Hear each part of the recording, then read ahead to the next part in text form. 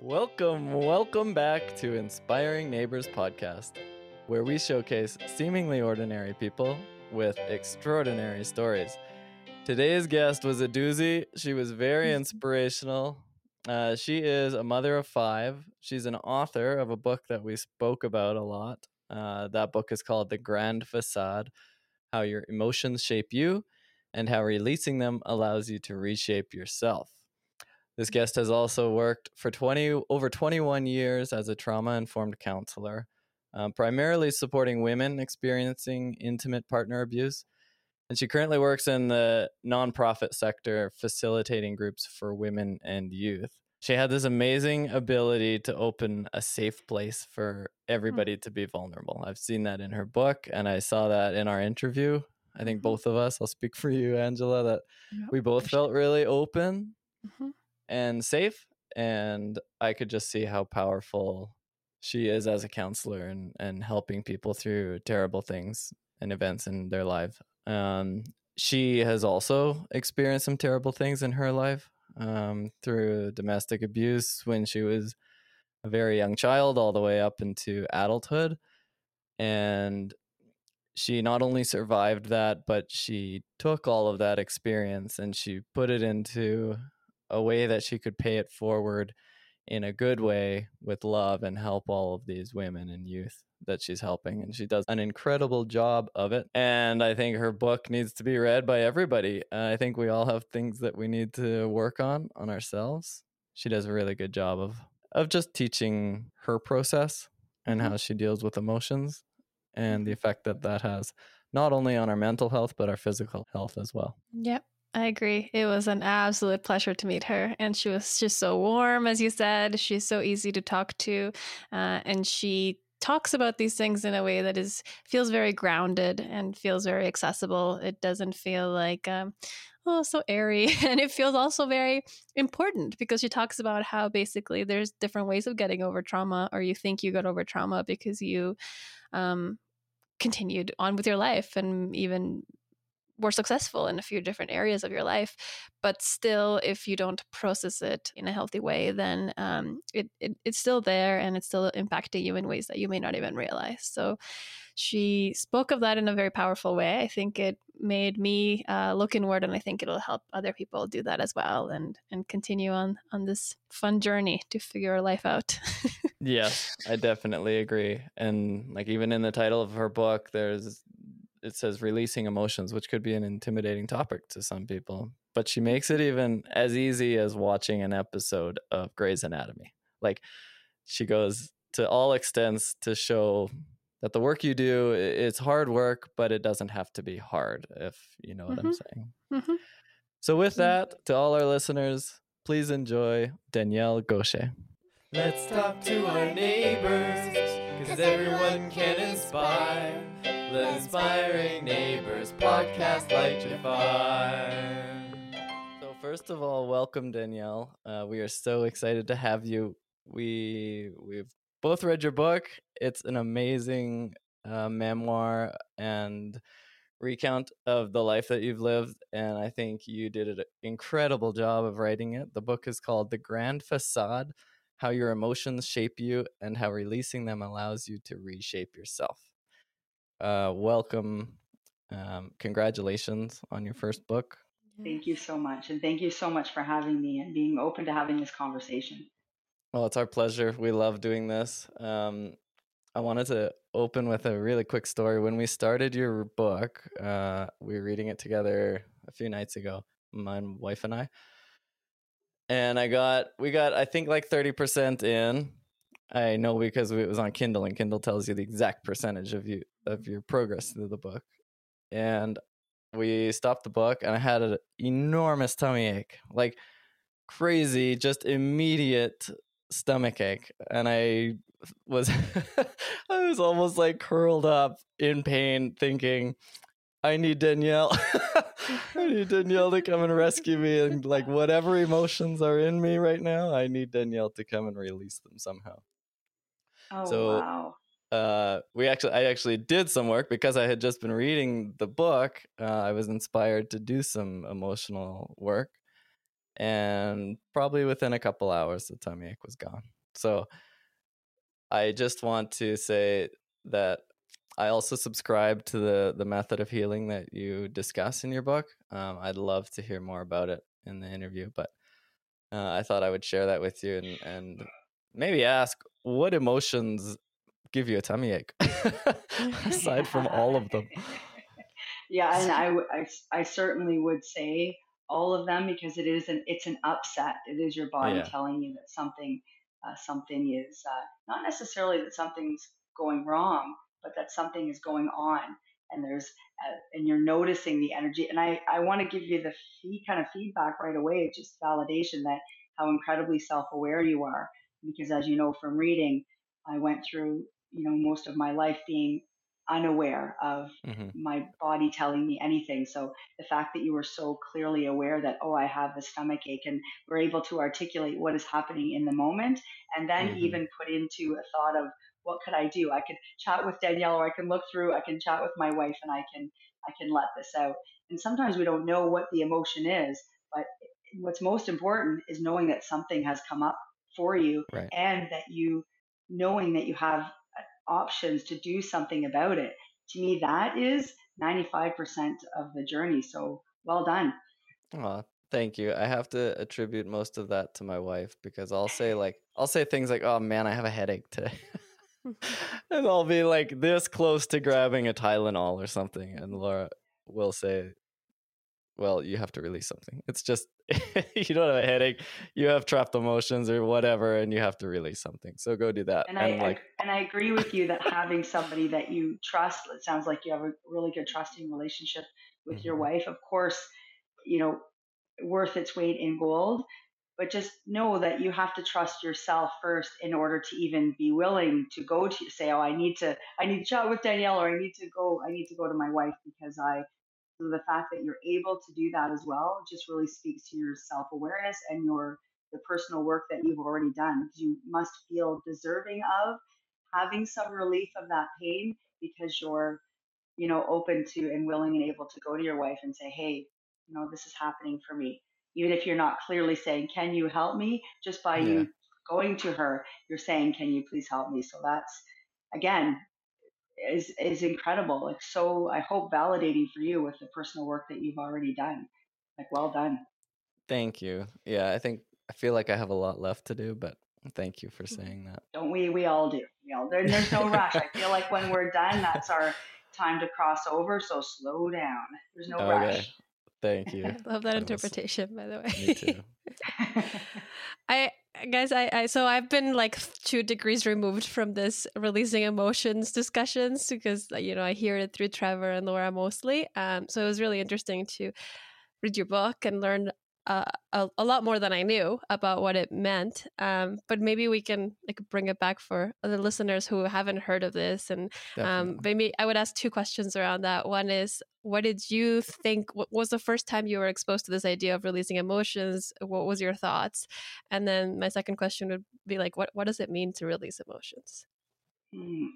So I started working in a women and children's shelter as a frontline crisis counselor in 2001, and went in thinking, I have some life experience, and I have a lot of compassion, I have a lot of empathy, and I think I'm a good listener. I can be a big talker too, but I think I'm a pretty good listener, and I would like to go in and sit and offer support as best I can, and knowing that there was so much on the job training as well, lots about vicarious trauma and running groups and one on one. So I was able to really dive into the work um, of personal or professional development while I was on the job, which was so incredible for me.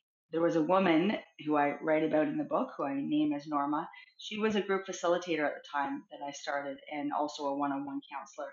And I do speak about her a lot in the book, or at least how significant a role she played in.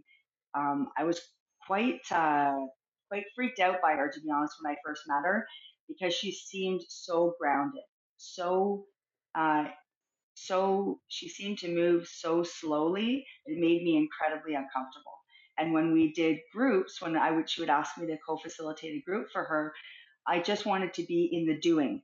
So can you give me a marker? I'll be the one that writes the things on the board. I'll be the ones, what snack? Oh, we're going to have snack. I'll go and make the snack. Oh, somebody's child, we're in a shelter setting. Somebody's baby monitor's going off. I'll go check your child.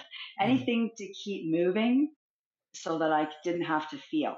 At the time, I was not aware that is what I was doing.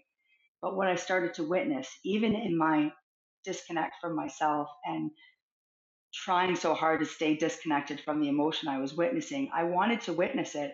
I wanted to be part of it, but I just wasn't able at that time to get out of my own way and didn't realize I was in my own way. So, but I was present enough to know that what this woman was able to do in just sitting with somebody and putting a hand, for example, we have this great tool that we use called a heart sandwich that Susan Aaron actually taught us. She's the one I learned psychodramatic bodywork from.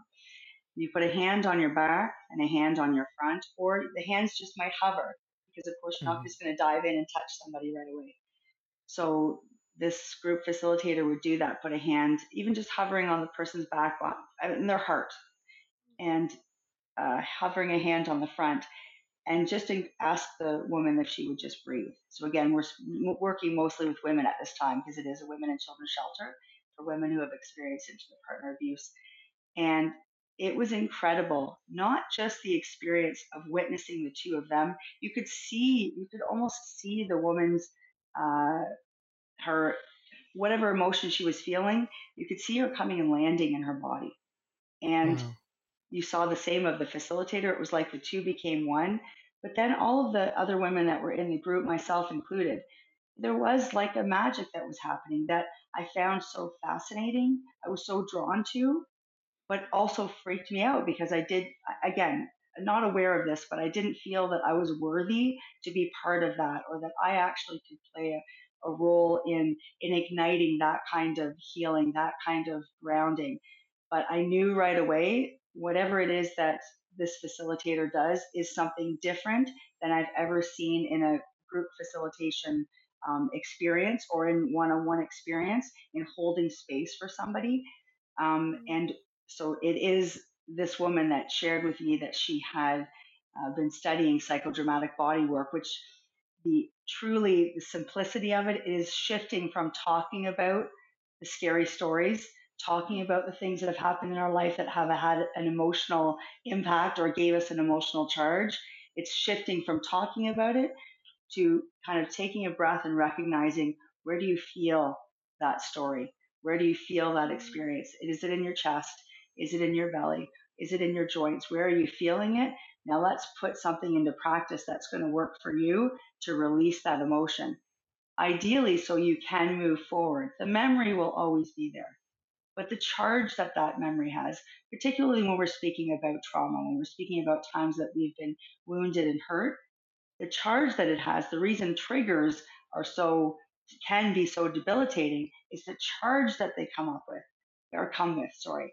It's not the red car that goes by that reminds me of the man that pulled over and did this to me. It's the visceral experience I have when I see that red car.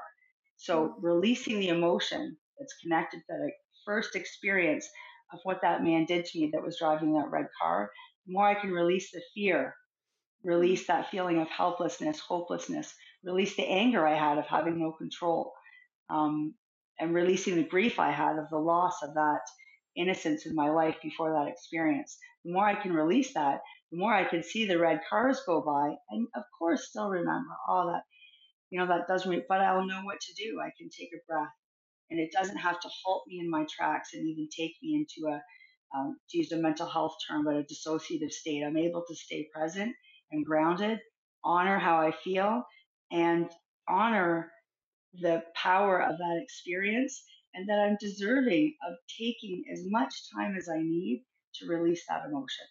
Another big thing, I just pull these Kleenexes up.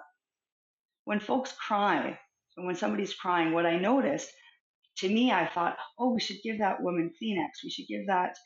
it's the last thing it's a learning that I had very, very early on in groups. She shared with me, keep those Kleenexes down.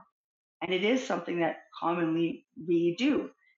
She said, put those Kleenexes down, because as soon as you do this, often, for many, even I would challenge most, the first thought is, oh, I'm kind of doing something wrong. She wanted to shut me down.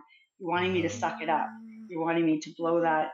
And I'm not saying to let somebody suffer as all of the fluids are coming out of their orifices. If they need a Kleenex, by all means, but be mindful of how you pass the Kleenexes and when you pass the Kleenexes. It's not our job to rob somebody of their misery, of their feelings. And these Kleenexes can really shut somebody down and put them in a place of judgment, of feeling that they're not deserving of having their emotion. And so it's moving in really closely, and moving in really slowly. Sometimes it's with a hand on the back before the Kleenexes. Oh, And I wow. just gave such a long answer for the first part. I'm That sorry, I forget what the second part that was was. an amazing answer. Okay. I'm just That taking was that. an Thank amazing you, answer. thank you for bringing that down. I think so. And when you explain, I think maybe we'll get there later on. But when you explain your experience with psychodramatic body work, where you're acting out kind of situations you'd been in a way, or like a conversation with people who had hurt you. Conversation is not the right word, but an interaction. Yes. Then that sounds extremely powerful to me, and we'll get there.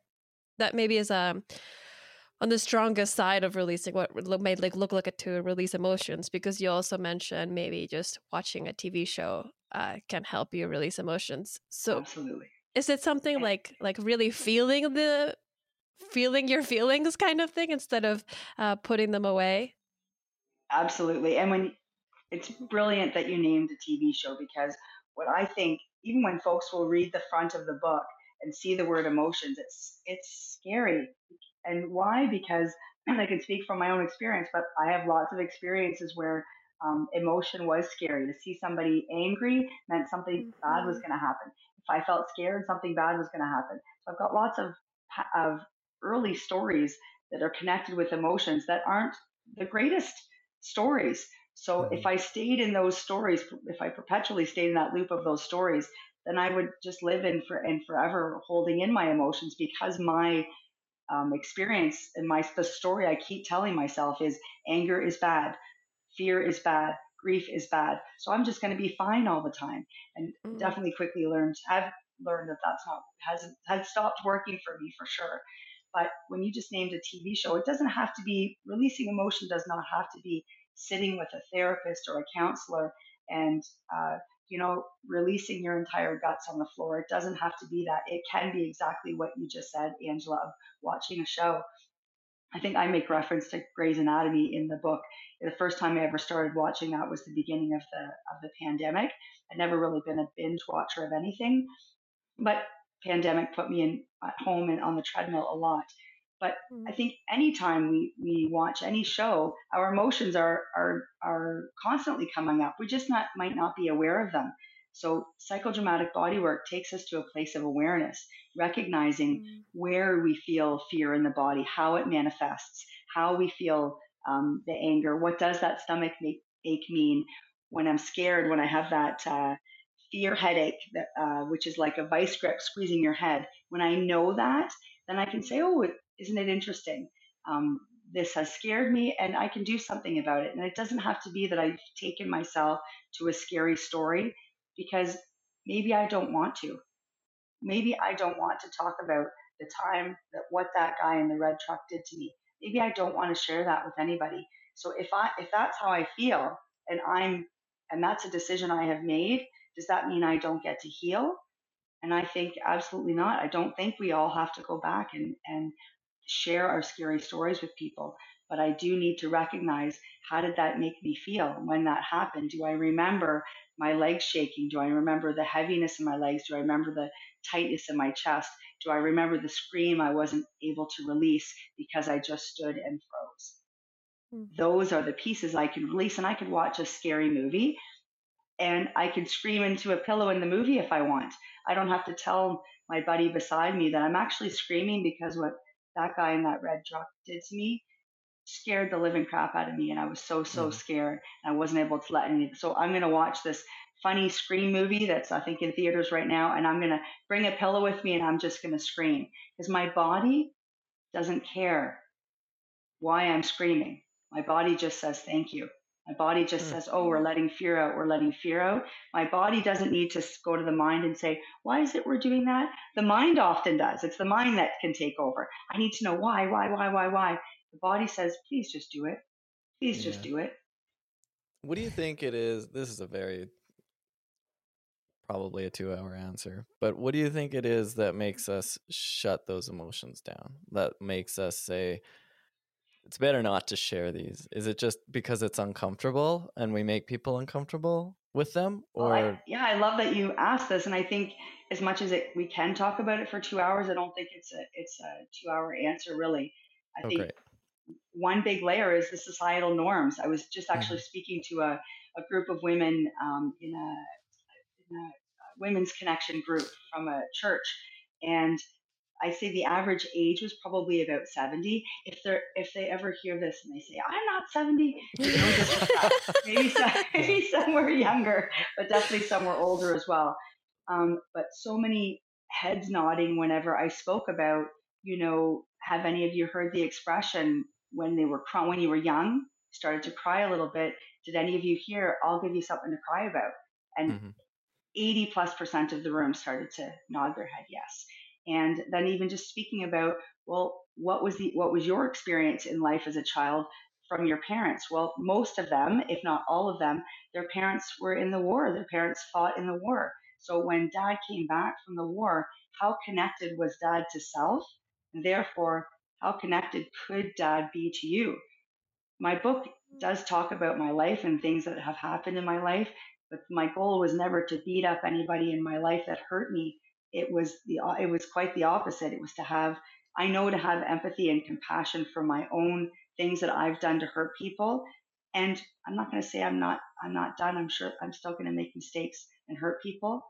I can't forgive myself. I can't move forward. I can't really release the blame, shame, and guilt that comes up with that if I don't look back and acknowledge and honor and give grace to the experiences of the people that hurt me. And what story do they have about their emotions? How well were they able to express themselves? How connected were they to themselves? And therefore, how connected were they to their kids? So again, speaking to these group of older women, it was really quickly clear why all of them very well put together, cosmetics on, hair done, just beautiful. Their hair all curled, smiling, greeting you at the door like everything is fine. And we started to talk a little bit about emotion, about things they may have experienced as a child and who they were able to go to. And it was a consensus. There wasn't anybody. So it's really brilliant as a child, as a young person. Children are incredibly brilliant and resilient, and they tell a story about what they can and can't do in a space really quickly. It's as adults that we make it more complicated. We have many more layers. But a child will learn really quickly, where is it safe to cry here? Is it safe to get scared here? Is it safe to get mad here? If dad's come home from the war and the way he deals with his anger is with alcohol, a child learns really quickly, don't go to dad when he's on his second drink. Don't go to dad when the child is angry, then the child may have that story that, well, anger is bad, so I shouldn't express it because it's bad, then I'm bad. Or this isn't a safe space for me to be angry because my dad can be 10 times angrier and I'm going to get hurt, or my mom's going to get hurt. Somebody's going to get hurt. So I developed this story about anger. And again, all of these women, all of them agreed. There was not one that didn't agree that what their upbringing taught them about emotions is what's helped them keep their emotions in, and how much they've suffered from illness and just issues with their bodies because they've held in. And then society, what I did say to these women as well, I don't mean to exclude men, but that we as women have to honor too, that we impose this ability to be nurturing endurers on each other as well. So I have a friend that comes to me and says, oh, Danielle, got up crazy early this morning. I taught a spin class. Then I came home and got the kids lunches. And then I went to work, and God, I couldn't have lunch because my work day was so busy. Then I came home and I took my son to soccer. Then I did this, and I did this, and I did this, and I did this. And I say, wow, is that ever awesome? Holy, like, good for you for fitting that all in a day. So I give her a pat on the back for all of the lack of self care that she put in to that day. It was all about Mm-hmm. running, doing. And then I give her kudos for that. When I spoke about that with the women, they all were looking at each other, and you could see some starting to put a hand on the shoulder of the woman beside them, or on the leg on the person beside them, as if they were kind of exchanging memories of experiences that they've had in their own homes, but Mm-hmm. also with each other. As just the busyness of running a church. How many of them have been doing that from a place of resentment, from a place of enduring, from a place of duty, and not Mm-hmm. taking moments just to take care of themselves. And a big part of self care is honoring your emotions. Sometimes having a cry because something happened or didn't happen that made you sad. You don't have to take it into a big story. Just acknowledge your chest is heavy, you need to cry, have a cry. And to bring it back to what you said at the beginning, Angela, about the show, watching a show is a really brilliant, gentle way of accessing emotion without taking it to a story. You can do it with your children. Put on I can only think of really traumatic Disney movies right now, but put on a movie where somebody suffers a loss. Mm-hmm. And not only can your child have tears, you can have tears with your child. And again, so many women, and my age as well, I'm 50, grew up kind of believing as in motherhood that your kids shouldn't see you upset. Well, how well did that work out? Mm-hmm. So I suck up my tears. I go to the bathroom and have them in private. So how did I pave the way for my kids to have safe expression of their grief? Knowing I only passed on what I've been given, and I'm learning. And my hope is that as I'm learning more, that my kids, when they have kids, will, as they're giving themselves space for expressing themselves, that their children will have. It's a huge pendulum shift. Their children will have a completely different experience. I'm hoping with accessing and releasing emotion, and the blame, shame, and guilt that won't go with it than I did, and that my parents did, and their parents Wow. You do incredible work. I'm just in awe of you and the amount of did. people Thank that you. you've helped in your life. I wanted to ask, in your book, like near the beginning, I guess, throughout the book, I would say, you discuss your childhood and in particular, um, this thing you developed where you were in need of control. You kind of developed a need to be in control, whether it was in control of a situation or in control of your emotions or in control of your anger or not showing that you were scared or had fear. Can you speak to that and like kind of what drove that as a child? What made you need to have that control? Well, I think, yeah, and I definitely spoke about it right from the beginning. The first chapter is called The Smile, and it spoke about being able to control how others perceive what I'm feeling and not feeling by Mm-hmm. wearing a smile. And I definitely learned that from my mom, who I, learned it from her mom, and I'm sure it goes generations back. But seeing what I perceived as lack of control. So both my biological and stepfather, when they were angry, it was scary, and Yeah. they used verbal threats, they used loud voices, they used stomping of the fist, they used abuse to gain control in the room, and it was really really scary. So Mm-hmm. right away I learned that expressing anger is bad, that you look scary to other people, you look mean. Um, and and in that there was no place really for my grief and fear, because they were the ones that were making me scared, and Mm-hmm. they were the ones that I would have felt sad and alone because of. So they Right. certainly weren't the people that I could go to support those emotions. So I really believe at a very young age, before I kind of had conscious memory that I just made that decision that that there's no space really for grief and fear. And I would be drawn to other people. It's interesting. I would be drawn to other people that, well, I guess why I became a counselor, that were having their emotions, and I would want to support them with that. I didn't want to shut them down, but certainly it was, I realized it's such a distraction for myself. If you can Mm-hmm. just have all your feelings, in fact, I'd like to keep, with grace, with kindness, with love, I'd like to keep poking you so that you'll have even more feelings, because then Mm-hmm. I definitely don't. And perhaps some of it was I felt vicariously I was having from some expressions of emotion, because the hundreds of women I've worked with over the years, I was able to sit with them and witness. But I know a lot of it was about avoidance and distraction. If I could Mm-hmm. just stay focused on what your pain is and help you in releasing yours. And working in a shelter setting, it is pain. That is what, when women are coming to a shelter, they are in crisis. It is the last place that they want to come.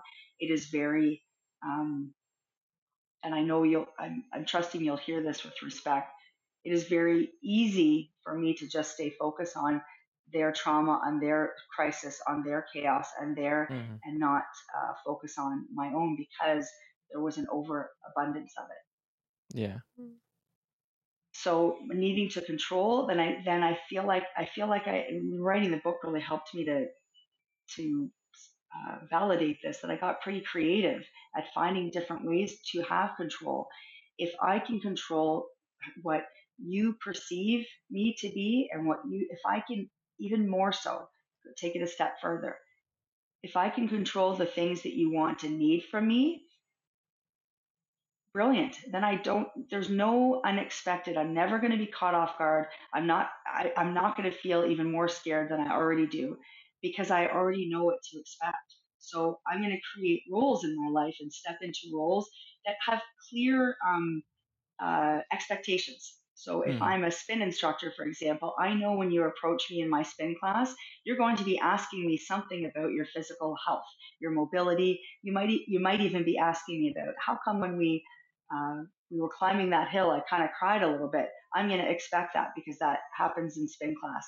So I already know the narrative, that's the potential narrative. So I have control. I'm in my gym gear. I, for the most part, know what to expect. As a personal trainer, same thing. Even as it's the mom thing that I didn't have that all mapped out. But as a counselor, same thing. I know what women are going to come, and they need something from me, and I know it's not going to be about me having to go within myself. I can Right. stay. I think I wrote this as a two-dimensional support, and I say that with a lot of vulnerability, because I'm not overly, I would say I'm yet proud of that. I can Mm-hmm. give it grace, because I understand that I did that from a place of self-preservation. Mm-hmm. Yeah, no, you know what? I am going to just give it full grace. I'm going to give it full grace. Because I want to say that I've always been fully immersed in my work and being fully connected, but then I wouldn't have had a book to write about, because I absolutely wasn't. And I know I did do great work coming from that place of keeping myself safe. Mm-hmm. I know that I was a mirror for so many folks that I worked with, but I also know that writing this book, and even hearing some of your feedback before we started today, when you said to get being vulnerable as the coach or as the teacher, to be vulnerable, I know myself, when somebody shares something of themselves, like really deep from themselves, I it's like this layer of protection just comes right off me. I just feel so. I know that that's what I experience, but to come to a place of believing and trusting that I was enough, that somebody else might have that experience if I became vulnerable. That has Mm-hmm. taken me. Well, I'm 50, and I am still in that. I'm not. The book isn't, hey, here's what I've done, and I'm all wrapped up in a nice, neat bow. I'm not. I'm very, very, very much a work in progress. I just feel like perhaps part of what will propel me even deeper into my work is doing this, is showing is giving a piece of evidence or proof here. I'm telling you, I have held so much in, and I am really working on it. And maybe some of these tools and practices, even one thing, maybe you'll read one line in the book that you sit back and close your eyes and take a breath and look in the mirror and say, oh, I already knew that. I did know that about myself. I do have that within me. To me, then this allows me to reach so many more people, because my community, I can only reach so many people. And that's also why I wanted to do this, to be honest, because I do believe that I'm still a work in progress, and I need to stop waiting until I think I'm done and then I'm worthy of sharing. I think it's the Mm. opposite. I need to share while I'm still feeling like I'm kind of in the muck myself, because then maybe you'll want to come in the muck with me. I just want to say again, you do an amazing job of opening up and removing that. I guess the best word is a facade. You remove that in the book. And I love the way you put it in the book, where you talk about the desk and you have yourself on one side of the desk as the counselor, and on the other side of the desk is the client, or the person you're providing counseling to. And just the realization that you can remove that desk, and it becomes that much more powerful. And you just spoke to it brilliantly. So I respect you for having that vulnerability and the strength to be that brave around them, because I think it just doubles the amount of openness that they feel they can have with you. So Thank you. And just know that that pull to bring the desk back, I still have that. That's why I kind of name in the book I do believe I have an addiction to control. And I believe that globally, there's Mm. folks, if you were to draw a continuum line, kind of from 0 to 10, that I personally believe. And I'm so okay if folks hear this and think, absolutely not. And you're allowed to disagree with me. I believe globally everybody can stand on that continuum of having of an addiction to control in some way, shape, or form, because we've all experienced wounding of some sort, and a desire then to not be wounded again. So to want to control not being hurt again, it's our human, it's in our humanness. So my pull to bring a desk back in conversations, in especially ones that are the closest to me, this journey for me is about getting as close to home as possible. It certainly started with work with folks that are, not my family, not my, this book propelled things forward to having, a conversation. I read a chapter to my stepfather and my mom, and read what I feel is the most powerful chapter of the wounding I experienced with my stepfather and at the hands of him, but also give my own interpretation, my own perception of where his wounding came from. And I did it without tears, without sweating, which I'm still pretty amazed at, as wow. sweating is a common physical symptom and sign of unexpressed fear. I thought that I would have been, kind of drenched reading a chapter to my mom and stepdad, and not at all. I found it incredibly empowering and freeing, and I felt there was no desk. I just felt like I was reading, but having a conversation with the two of them. I wanted them to know I see them, I forgive them, and love them, and I feel sad for the experiences that they have both had in their life, and sad for the experiences my stepdad did and didn't have in his life that led him to his need to have control. So it was a beautiful, writing the book, just even to be able to have that conversation made it worth it. I didn't think I'd be having these conversations one day, but to be able to do that, I thought, you know what, if this is all that comes from it, this is beautiful. But I'm finding that's where I'm making my way into the people that are closest to me. So it's really scary, and my pull to bring that desk back between so that I can step into a role is absolutely still there, which is just telltale that my work, I think our personal work is never done, and that it's okay to just make peace with that. Mm-hmm. And I think, just like when I use that example of the seeing the red truck that goes by, that there, the word triggers is commonly used with folks that have been diagnosed with PTSD or have experienced trauma in their life. To simplify, a trigger is when you see something, smell something, taste something, touch something that reminds you of a past experience. So triggers can be positive as well. You smell a flower and it reminds you of, when you used to sit and drink tea with your nanny. That's a beautiful memory to have. But seeing a red truck that was driven by a man that harmed you, of course, is not a welcoming is not a good trigger to have. So I know there's always going to be things in my world that are going to trigger me. There's always going to be times. And for me, my biggest trigger is my emotions. So when I feel scared or sad, those are really my triggers. And a million and one things can happen in one day that can scare me or make me sad. Even just seeing a McDonald's commercial, that's got a grandpa talking with his young son. Next thing I know, I could be, crying on the couch. And that's, for me, that's a great way. I take full advantage of those commercials. Cry it out, I say, because that's a really, kind of a fun one to be, why are you crying? Well, this commercial just made me feel so sad.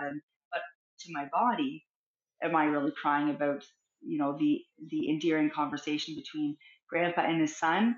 Or am I having some tears about some losses that I had experienced as a child? Probably more so the latter.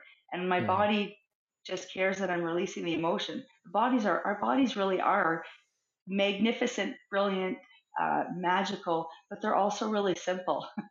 I think our bodies are like that electrical cord, and our emotions are like knots that we create in the body. And I am not a shiatsu practitioner, nor am I an acupuncturist, but they talk about energy meridians in those two styles of medicinal healing, of energy healing. So if you think about our body as an electrical cord, and every time you feel an emotion that you don't release, it creates a wee bit of a knot. And if you think over years and years of emotional suppression or unexpressed emotion, how many knots does that create in the body? And then therefore, how is the energy flowing through your body? So if we can look at energy work like that simple, I am releasing the knots that are in my body. Talk therapy matters. I am a counselor, so I certainly don't want to negate the need to talk. Often a blockage is you need to hear that validation from somebody. You need to hear from somebody, you know what? That must have been really scary. I'm sorry that happened to you. That must have made you feel really sad. You must have felt so alone. Sometimes that's just what we need to hear to go, yeah, you know what? To let the guard down. I did feel really alone. And then we can get to the emotion. So even in studying in psychodramatic bodywork, there is talking. Certainly sometimes where we are creating a play, so there are some words. But for the most part, it is about developing that sense of trust through those words so that you can get to the emotion and release the emotion. But I certainly don't want to put out there that having open conversations, that finding spaces where you feel trust, which is where counseling and therapy can be so powerful, because when our wounding has happened at the hands of folks that we know, for many of us, speaking to somebody we know about our wounding is very difficult, for some even impossible. So that's why it's so great to know about what resources are in your community, even to talk to on the phone, in video chat, or go and visit with, to sit so that you can find that trusting space to release some of your stuff and have somebody validate your experiences. One thing that I really loved that you highlighted in a few different ways through your book was this idea of I would say like life being a journey that teaches you things, and you grow to become, maybe let's say, wiser as you go through the different experiences that you live. And I just want to bring that back to your point about wanting to have grace for yourself in your role as a counselor, and like putting a table there, being on the other side of the table, and now knowing better. I like the idea of you should have grace for yourself, because that's the journey, right? Like you couldn't have known then what you know now. That's the whole point of going through these experiences, is you're learning, and you can't be hard on yourself for not knowing everything from the beginning, right? Then what would be the point of learning through? And one way that you put it, I think it's like, I really like it's I was born it's like I was born as a full deck of cards and life threw me across the floor. Now I'm playing 52 card pickup. I like that visual a lot, because I think the idea of like going back through your life and examining the little pieces and how they've impacted who you become, for better or for worse, and kind of this making decisions about how you want to take that going forward is so interesting to me. So I was just from that wondering how you see that today. Like, are you still doing that work of like looking through your past? Do you feel like in that respect you have done that work and you're kind of moving on to the present, or is it continuously that things come up and you realize things about your experience in the past and how they present themselves in today? So thank you for bringing it. I forgotten about that analogy. And my mom would say I was the kid that, I was never mad, I wasn't sad, I was just always smiling.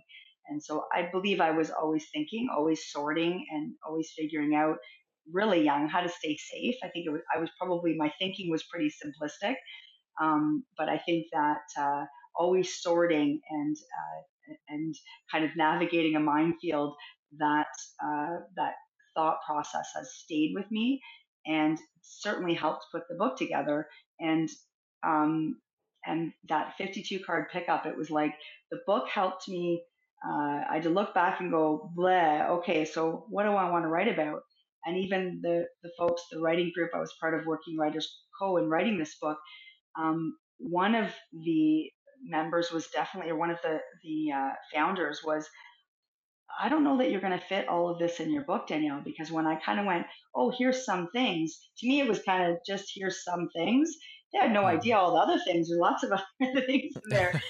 One was like, oh, I think you're trying to put too many things in, and very much from a place of, of knowledge and education and love, certainly. Yeah. And I was like, really? I only kind of grabbed a little piece though. Like that's just one deck. I got 572 other, over Yeah. here.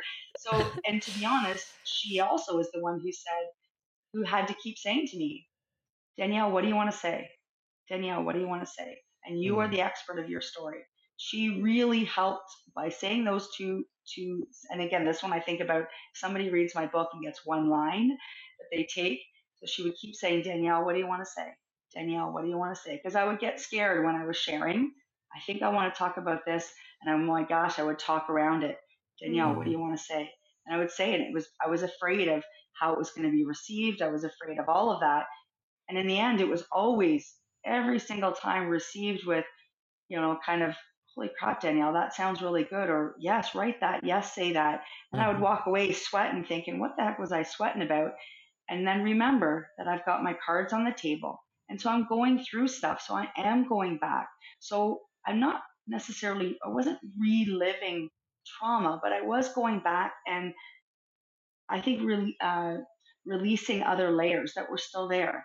And for Mm. myself, I feel like our life is circular, that we are always doing this. So I go through and I learn something from my life experiences and gain some wisdom. And I take that wisdom and I go back again through with that wisdom now and Mm-hmm. release some more layers. And then Mm-hmm. from that experience, I gain even more wisdom. And again, I go back. For me, this book really helped me see that, oh, that is what life is. And as I move through my life, some of the layers I release might be friendships, might be experiences, might be thoughts, might be, activities, actions. And the wisdom I gain might be new friends, might be new experiences, new thoughts, new brilliance. And then just continue to do that through life. What I'm doing now is recognizing that continuing to keep the desk away from myself and anybody I interact with is my gift. That I moved through some life experiences that are not, in my opinion, unlike anybody else's. There's folks that have endured if I don't even like to use the terms worse and better, I have to be honest. To me, pain is pain. And I struggled with that in working in the shelter. I always felt like my pain wasn't as bad as anybody else's. So my initial years in the shelter helped me keep my emotions to myself, helped me continue to minimize my own life experience, because there was always a woman that came through the shelter that had a bigger, something that I perceived as bigger, more traumatic, scarier, more painful. I now believe pain is pain. Brene Brown talks about something like comparative suffering. I think that is a global issue as well. I think for folks that keeps us from connecting. That if I think that my problem isn't as bad as yours, and you share, and then I just stay quiet instead of seeing, oh, you shared that, that was you shared something that was made you feel really sad. I've actually got something that I've been holding on to that's made me feel sad as well. I'm scared to tell you it because it feels so small compared to what a beautiful opportunity for that person to feel that their sharing of their grief gave you a gift to open up your grief. How that, and me, to me, there's world peace happening right there. We're getting out of here, out of thinking what you are thinking, what you're not thinking, how I am, and just getting to hear and connecting. And as human beings, isn't that really what we're supposed to be here to do? I don't believe we're supposed to live in silos. I don't believe we're supposed to suffer and experience pain alone. I believe we were given this incredible heart and brilliance and knowing, and for a reason. I think we're supposed to connect. And I think that for me, doing the book, it allowed me to honor how disconnected I have been, and the gift that all of the women I supported in the shelter, the gift they were to me, how I kept that desk between them. Part of me wanted to say sorry in this book to those that I held that desk so tight between us, or so solid between us. But I do believe that the work I was supposed to do with that woman, and the work that she was supposed to do for me, it happened the way it was supposed to happen. And I've reconnected with so many women actually through this book as well. It's really been phenomenal. That was my process. And when you talk about the journey of learning, and am I still going to continue to learn? Absolutely. And if I don't keep giving grace to the pace at which I learn, I make lots of references to turtles. The sea turtle is which I still have not swam with one. That is a dream of mine. One day I will. I've seen them, but never swam with, at least close proximity to one. The pace at which a turtle moves to me is just so majestic and wise.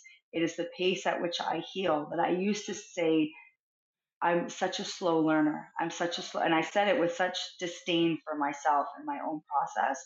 Now I say, I learn at my own pace. And I came to that because of hearing myself say so much to other people. Be kind to you. They'd say, oh my God, I'm so stupid. Oh my God, how come I'm doing this again? Oh my gosh, I thought I learned all this. How am I in this relationship again with this new person? How come I took this person back? How come I went to this old job? Why did I take, and I would hear myself over and over from a true place of love, no judgment, no shame, no blame, encouraging that person to offer grace to their process and pull out all the brilliance. Look how much you learned in this relationship and took those tools into that next relationship. Yes, this next relationship was abusive. How long was this one? Oh, 15 years? How long was this one? 9 months? Isn't that interesting? Yeah. How quickly you were able to pull your tools, and the same tools that you used in that relationship, how quickly you were able to honor what you know. And the more I started to set a mirror beside the folks I was working with and thought, hey, some of the stuff I'm saying seems to be working for some people. I wonder if it might work if I believed that I was worthy of hearing those words for myself. It isn't that I didn't think I had good things to say. It isn't that I haven't always thought that I have a gift to support people. I think I have always known that since I was little. But for most of my life, I didn't believe that I was deserving of receiving that gift. You've used that word a lot, and I love it that you you're empowering people as well as yourself to know what you deserve and what you're worthy of receiving, and how powerful that is. Even you said you're deserving of feeling those emotions. That is not something I've ever considered before, and it's a powerful statement to make. It leads me to a question I had. As you moved out of, I guess, childhood into your teen years, in the book, at least, it seemed that you kept kind of falling into a situation of abuse, or people treating you a certain way. Did it start to make you think, oh, this is normal? Like, was there ever a part of you saying this is not the way you treat people?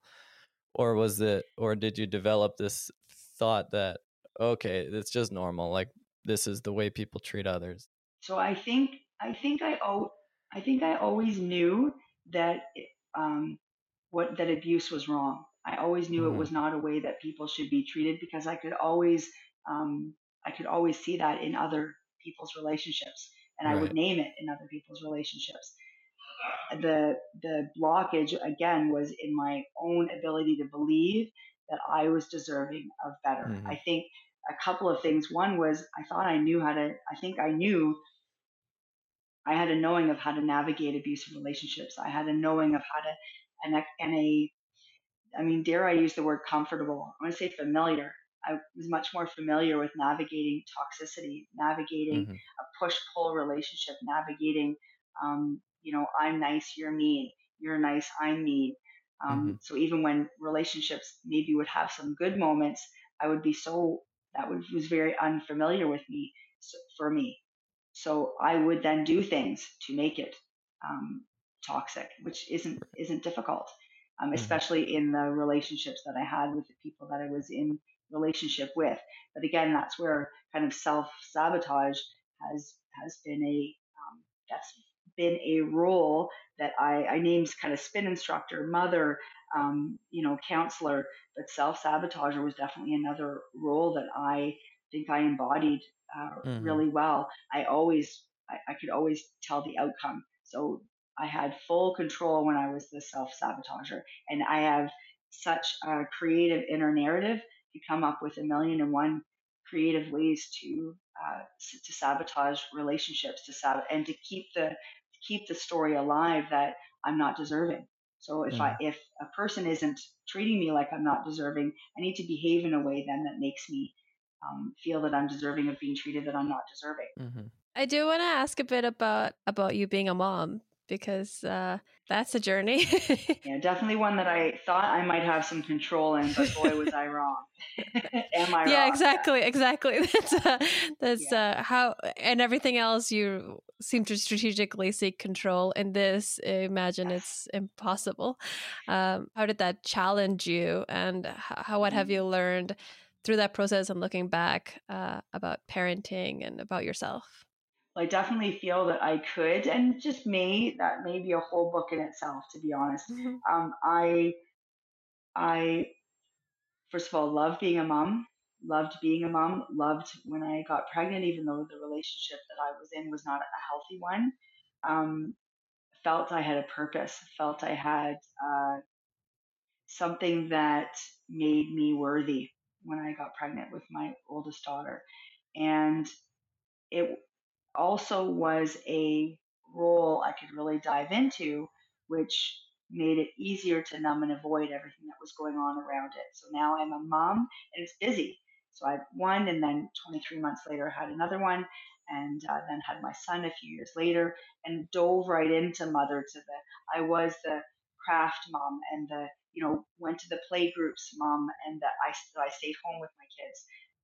And had other kids come in. So I had a very small kind of in-home daycare, and had walls that were just plastered with the kids' artwork, and I cut up hot dogs, crackers, cheese, and grapes for lunch. Like everything was finger foods, and I loved it, and really got like lost I think in a beautiful way in that time, and had no foresight as to what it would be like when the kids made their own choices.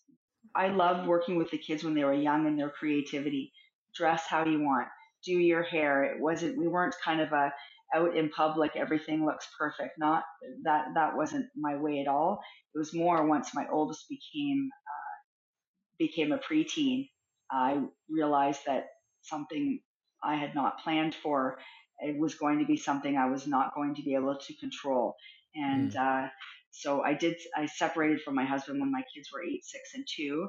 And that was difficult, but very, very necessary.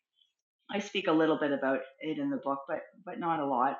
And but then I met my husband, who I'm married to now, and life just shifted and changed. And my oldest was 8, then turned 9. It was probably when she was 10, and we dove in. I mean, I met an incredible man who was single, never been married before, never been engaged before, had no kids. And I'm like, hi, I'm recently separated with 3 kids. So we had a whirlwind of a start, and kind of insta family. It was a couple of months later that he met the kids, and was amazing with them from the get go. Was and is the dad that I always dreamed of having, and always dreamed of my kids having. So it was really a no brainer. Now, when my oldest started to, it was really when boys kind of came in the picture. That's when I noticed a difference in her how she presented, in her confidence, in her, and boy, did it shake me up. Again, this could be a whole book. It was a feeling of when she would come home, as myself, I did as well as a teenager, but the big, big emotions kind of hanging from the chandelier. I was hanging right from the chandelier right beside her. I did not know what to do with any of that. I just wanted to fix it. I just wanted her to feel happy and feel I did not know what to do with all of that. And really, what was happening was she was putting a mirror up for me. She was having her emotions. She was still sorting through, having lived through a divorce, the relationship that she was having with her biological father.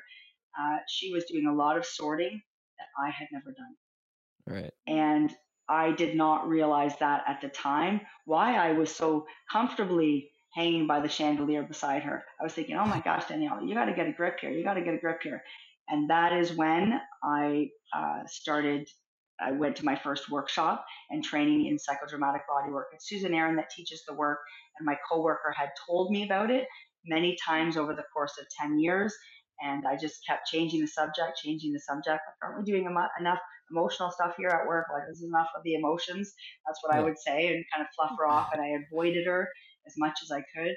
And then this started happening at home when I realized, I think it's the first time I described myself as ungrounded, that something is going to go really wrong here if I don't do something. And so I went to the first workshop, and of course I talk about that in the chapter, the lineup. And it was probably the 3 of the most powerful days I've ever had in my life. And for the first time, really experienced landing in my body. And it doesn't mean I landed and then stayed there. And even now, I can pop in and out for sure. But it was the first time I really landed in my body and actually felt how scared I was. And it was overwhelming, terrifying, but also really validating. And I didn't realize how validating it was for some time. I certainly realized how, I mean, I was sweating to know that when sweating is a common symptom of unexpressed fear. I was, this is not going to encourage anybody to try psychodramatic body work, I'm sure, and go to a training. This is not everybody's response. I was sweating like through my pants, through my shirt. And it was not hot in the room. I was so scared because I held things in I'd held all of my, emotion in for so long. And when I did let it out, which I do talk in the book too, it would be more rage. I would just let out a blast of anger where I could be so mean and then suck it right up, encase it in another layer of shame. And again, that kept me in that perpetual loop of not being deserving, because then I would do something, say something that was so mean, and usually to somebody who I'm sure I felt was a safe target. And then that shame, oh my gosh. And that's where I'm at now. When you say that the 52 card pickup, am I still healing? I mean, absolutely. There's layers of it's much gentler now, and I'm much kinder to myself, give myself much more grace. But that shame certainly showed itself to me when my daughter became a teenager. And she, to me, my kids now, my youngest now is 15. They are the gifts that just keep on giving. I thought I was going to be the teacher of crafts, and I don't know what else the heck I thought I was going to teach the kids, but we were definitely going to do a lot of crafts and fun things. And I kind of thought that's what parenthood was going to be. Well, Holy Lipton, I did not realize that I was going to be birthing 5 teachers that were going to continue to teach me and challenge me, and also give me more grace than I was ever willing to give myself, and let me hear myself give them grace as they are mean to themselves sometimes, as they are, and be able to give it to them, having a mirror beside them, and be able to say to them, this is hard, and not necessarily taking over by saying, well, I know what you feel like because I went through this, but being able to be present with them when they're struggling and honor my own struggle at the same time, knowing I'm mom. My job is not to fix it. Like as a counselor, I'll keep the desk between. You tell me what you need, and I'm going to give it to you. I'm going to toss it over the desk, and there, my job is done. As mom, oh, you tell me what is broken. I'm going to tell you what you need to do to fix it. It is not that. It is not that disconnection. It is the opposite. It is the connection. It is the sitting with. It is the being. It is the sitting as I'm filling all this time up with my voice. It's the sitting in the silence. It's the sitting in the discomfort of the feelings that come up, not shutting them down with words, with a there, with tossing a box of Kleenex, with a joke, just sitting with. And that is the greatest gifts that my kids have taught me and are continuing to teach me. That also that everything that they need to know is within them. And I know that more so every day because I know everything that I need to know is within myself.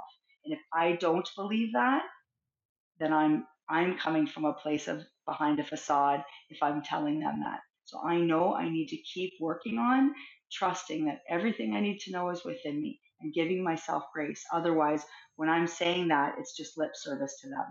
And your little angels, they are incredibly brilliant, as I was as a kid, to scan the room and know who I could and couldn't trust. Well, my kids know that. They know if I'm feeding them a lie, and I know that they know that. So they're on to me. So I might as well just keep doing my work. I could see that being really really healthy way to have your emotions being received. To It's almost like, I could imagine it's like, instead of shutting down, let's say, tears, to like praise tears, like it, like encourage them and make people feel good that they are, whether it's, in a counseling situation or your kids or whatever. Yeah, because I would say, like, from my experience, it's not necessarily that the feedback I heard from the world was uh I'll give you something to cry about. It wasn't necessarily that strong, but it's somehow there was a feeling of, if you're sad, then you're making other people sad, and that's not good. You don't want to make the people around you that you care about sad, so just don't be sad. Right? And I think it's, so there's probably many levels in which you can receive those messages, but to go out of your way to make it a positive thing, I could see that being Well, I love really... that you said that as we're talking about parenting, because how many moms I've spoken with and doing groups with youth as well, that say, "Well, I come here to group because this is where I can cry because I don't want my son or my daughter to see me cry." And yet, as moms, we want our kids. I don't know that there's any mother or father that would say, I hope that I teach my kids not to be able to have their emotions. They'd say, "Oh, when my kids are sad, I hope they feel comfortable coming to me." Well, they'll feel much more comfortable coming to you if you allow them to see your own vulnerability, to see your own feelings and being expressed. And you know what? They might come up to you and say, "Oh, mommy, oh, daddy, are you okay? Oh, you're okay." And you might feel that, I need to suck this up because now I'm hurting them. And it is quite what I've learned. It's the opposite. You're healing them. you're opening a door for them, saying, look, this is what it looks like to cry. The world actually doesn't end. The roof is not going to come off the house if you cry. Actually, you're even going to feel better after. And you know what? Maybe we're going to hug. Maybe we're going to connect in our tears. And maybe we don't even need to talk about it. Maybe mom or dad are going to have their tears, and the child's going to come up and jump on their lap and hug and have their tears too. And maybe the child's not even going to say what they have been sad about. Maybe they don't know what they've been sad about. Maybe they don't want to talk about it either, and they don't have to. But you are giving them that safe space to honor their emotions. It is the best, right? That monkey see, monkey do. Kids are more apt to do, in my experience, professionally and personally. They are more apt to do as I do than do as I say. I am seeing my 26-year-old daughter, my 22-year-old son, my even my nearly 18-year-old daughter, hearing them saying things and seeing them doing things that I'm like, gosh, they're things that you know, 15 years ago that they never would have, not just because of their age, but I wasn't. Now all of a sudden they're coming, hey, mom, you know what? I'm practicing this. And mom, you know what? I've started journaling. Or mom, you know what? I learned this about myself. Or mom, you know what? I'm ending this relationship because I really feel like this person, and they're saying stuff that I'm like, I don't know what I thought I needed to do here. I thought I had to say all of these things when I just needed to do my own work. And if psychodramatic bodywork, if meeting Susan Aaron, if prior to that, my coworker who I'm going to call Norma, that is that that is the wisdom that she taught me that will stay with me forever. Just do your own work. And when I'm with somebody that I feel like they just need, take a breath, especially if you're getting the yeah, but I tried that, that won't work. Yeah, but I tried that, that won't. I've jumped into rescuing. Take a breath, Danielle. Step back into supporting. Look in the mirror. What do you need? What angst is coming up for me? What feelings are coming up for me in that person's inability to receive my support, to receive my help? What angst is coming up for me seeing that person suffering and not seeing their ability to step out of suffering and helping themselves? And again, I know that this can sound like such a harsh phrase, but it's not my job. It isn't our job to rob other folks of their suffering. It is our job to honor when our own suffering needs to be released, when our own uh, grief, sadness, fear, anger needs to be released. It isn't our job to remove it from other people. There's a question that you asked, and I feel I really need to honor this when you said about uh, something about past, and I was talking about self-sabotage. In self-sabotaging, there's a great, I don't want to take full credit for this, there's a gal named Lynn Forrest. If you Google her, you'll see she talks about the drama triangle, and she talks about the 3 points of the unhealthy, or when you're in disharmony, the victim, the persecutor, and the rescuer. And then, of course, talks about the harmonious drama triangle as well. But that in self sabotage for myself, I can stand in victim energy. And I had a really hard time with this one, especially working with women who were primarily women. I've worked with men as well, and with couples and with youth. But for folks that have experienced violence and been victims of crime, I had a hard time learning about victim consciousness. So being a victim of a crime or a victim of abuse and victim consciousness, just so I'm clear with you, very different. I realized that I grew up and stood in victim consciousness. Yes, I was the victim of abuse, but I also stepped into victim consciousness. So looking for how I am one down, how I am not deserving, how I am less than, how I don't fit in. And I don't mean to open up a whole other, when I talk about self-sabotage, this learning and has helped me with my parenting so immensely when I recognize, am I stepping into the rescuer role? Because nobody needs to be rescued. And the rescuer and victim is like a match made in hell. I need to step off of that rescuer role and into supportive role. Here's what I'm willing to do. You can meet me halfway. Is when I rescue somebody, if I think my kids need rescuing, what am I telling them? That they're not capable. And what am I making them? I'm pushing them into victim consciousness. Because what did I grow up feeling like? I wasn't capable. I grew up feeling that way, and it's an awful way to feel because I am capable. And I think that all that globally we are a very capable human race. We just need to believe that and know that and see our capabilities. Well, we all do it. I would say it's so easy to jump in when you're having a serious conversation with someone and they're reaching out to you for support. It's so easy to say, okay, these are what you have to do. This is how you help yourself. And Yes. often that's not what they need. Often they just need to be heard and supported, like you said. I'm so glad And you you can said that. certainly offer resources, offer suggestions. It's just to be mindful to stay in that supportive role, not in Yeah. that rescuer role, because they're not a victim and you're not a rescuer, you're a supporter. Yeah. Yeah, it's amazing. And that's a hard one. I just feel like already as people hear that, they're going to be like, what do you mean? But there's sometimes people, I know it is a tough one.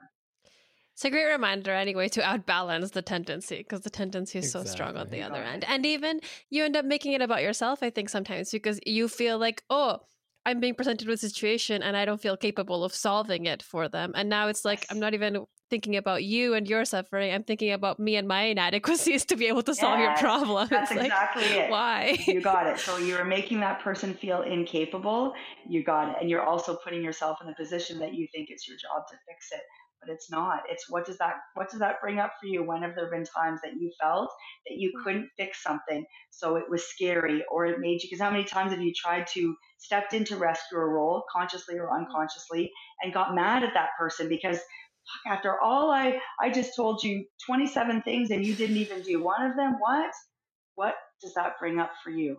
When were there times that you felt right, or that you wanted somebody to support you or somebody to help you?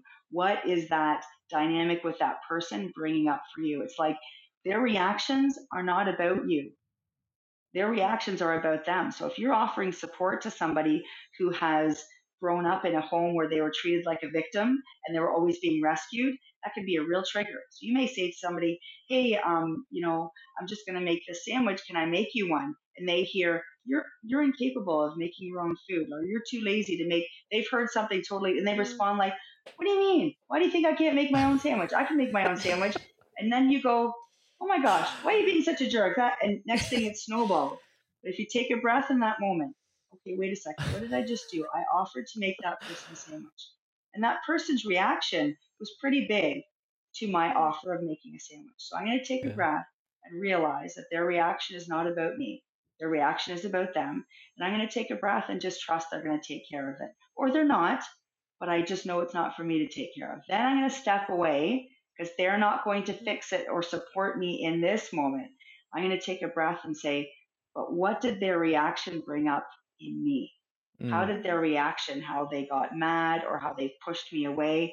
Because I kind of felt like the wind got knocked out of me because I went on the attack. What do you mean? I just wanted to make you a sandwich. And next thing we're yelling. Well, what was it about their reaction that made me react like that? And that's my work. So they've done me a gift, a service as well, because I can look at what is it like when somebody says no to my offer of help? What do I need to do to take care of that? Do I need to actually just go and have a cry? Do I need to go and stomp my feet? Because man, there's been times when I wanted to help and I just couldn't, and it just made me so mad, but I wasn't able to let that anger out. Or did it just scare me when they got upset? It scared me because lots of times in my past when people have got upset with me, I've either watched them fight with somebody else and that's hurt me, or they have hurt me. So do I need to go and, just grab a pillow and just like, scream the pillow and go, there's something about screaming in a pillow. It's so simple. When we're little kids, we go out for recess at lunch, and what do we do? Or recess or lunch break or whatever at school. And we start to get older, and we put a cap on that. Oh, it's not appropriate to cry here. It's not appropriate to cry that way there. And I've actually talked in the book about some countries that hire wailers, and it's seen as a more prestigious and more honorable death if everybody's crying at the funeral. Well, why would folks have to hire wailers? Because it's very difficult for some people to get to their grief. Is it because they're not sad that person passed? Because one person's passing brings up any other experience of grief you've had in your life. But no, because we've put a cap on it so much, it can be really difficult to pluck that. So higher whalers, just like when you're watching a sad movie, somebody's crying on the screen, it can help you then tap into your own in your own tears. But again, kids are brilliant and they are given more space. A 2-year-old that has a temper tantrum on the floor in Walmart, annoying to the parent, yes, maybe annoying to some of the shoppers, sure, but most of us would just say, oh, it's a 2-year-old, or it's a 2-year-old having a temper tantrum, poor mom, poor dad, that must feel so stressful. What would it be like if mom or dad then dropped beside the child and had a temper tantrum too? Love it. How many I'm gonna do 911 that. calls might be made? How many security guards might come over and go, oh my gosh, something's wrong with that? Well, what about they're just having their feelings about how out of control they feel because their child's having their feelings? And what would our relationship with our emotional expression be like if we just got to do stuff like that sometimes? So, is screaming in a pillow as much fun as running, down the playground screaming? Maybe not, but it is a way of letting us scream out. I'll do it in spin class when we are going up and down hills. And I will just say to the class, okay, we're going to let some fear out. We're climbing this hill and we make the hill really hard. And down we go, woohoo! And I'll say, high pitched scream, let it out. Does everybody do it? No. In fact, quite often, I'm the only one that's screaming because it's scary. It's scary to, what will somebody say? We've got big stories about what our emotional expressions, how they will be received and perceived by other people, because we all have experiences. And like, I love how you said, I wasn't told to suck it up as a kid, but I had a feeling like if I cried, if I make somebody else cry, somehow I'm responsible for hurting them. And I don't want somebody else to be hurt. So we have a myriad of stories that we have about it doesn't have to be I was told to suck it up, or I was told, boys don't cry, or don't cry like a girl, those kind of societal expressions that, granted, we are kiboshing a lot of them now. They are still there. They're still norms that create inner narrative and stories within ourselves about our allowance to have emotion and then express it. And I think this is a great start, like the fact that we're talking about, and we have a man and a woman having this conversation with me. I just had a message from a gentleman last night. He sent me a message through Facebook, and I haven't seen him since we were kids. And he said, I didn't know that you were going through those things as a kid. But he said, I wanted to know, how come more men aren't reading your book? And I thought that was a really great, just really great feedback. And I said, well, I'd love you to put a review somewhere that it's important for men, because it is more the norm that men will hold in, grief and fear, but they'll let out, and a man that is angry and he's stomping his fist, he's determined and he's strong and he's got something powerful he wants to say. A woman does that, she's a bitch, she might be hysterical, there's a whole, and again, those stories, not only that society that says it, that is us too. We are guilty of saying that to other women. Oh my gosh, did you see how upset she was? She was hysterical. What the heck was wrong with her? Instead of, wow, wasn't it brilliant that at that party, she was just able to let out those tears. She was able to share with all of us, and she just let those tears out. And gosh, I kind of found myself crying too. That was amazing. Or the gentleman that, says, God, this happened to my daughter and I was so scared. That just scared me because I had no control of what was going to happen to her. And gosh, I was just shaking. I was so scared. How many men would then say, oh yeah, you know what? I also experienced. Because as human beings, that is how we connect. Yeah. There is no gender. We all experience fear. We all experience grief. We all experience anger. The stories we have connected to it, that's what comes from our childhood.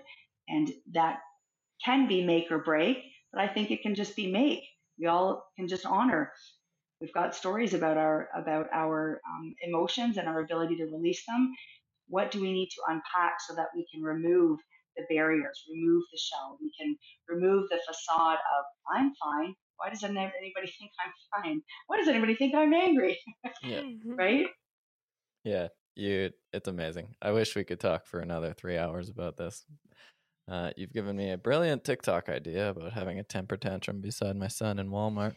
Oh my gosh. Oh, Oh my gosh. That would be just lovely. I love that idea. Better than any flash mob. Yeah. I love Temper that. tantrum flash mob. I love it. Right? I love it. I would be remiss in saying all the amazing things you do aside from the counseling that you do. You're a personal trainer, you're a spin instructor, you help nonprofit groups. I saw you do on Instagram, it was old, but you were doing fundraisers for Release Your Heart fundraiser. I think it was old. Thank you. After Jeff had his heart attack, which I write about in the book, we started a fundraiser. We raised some money for the RVH cardiac unit, and even Jeff was too. We ran a half marathon in Barrie. Wow, good to for raise you. money It's for just that. Yeah.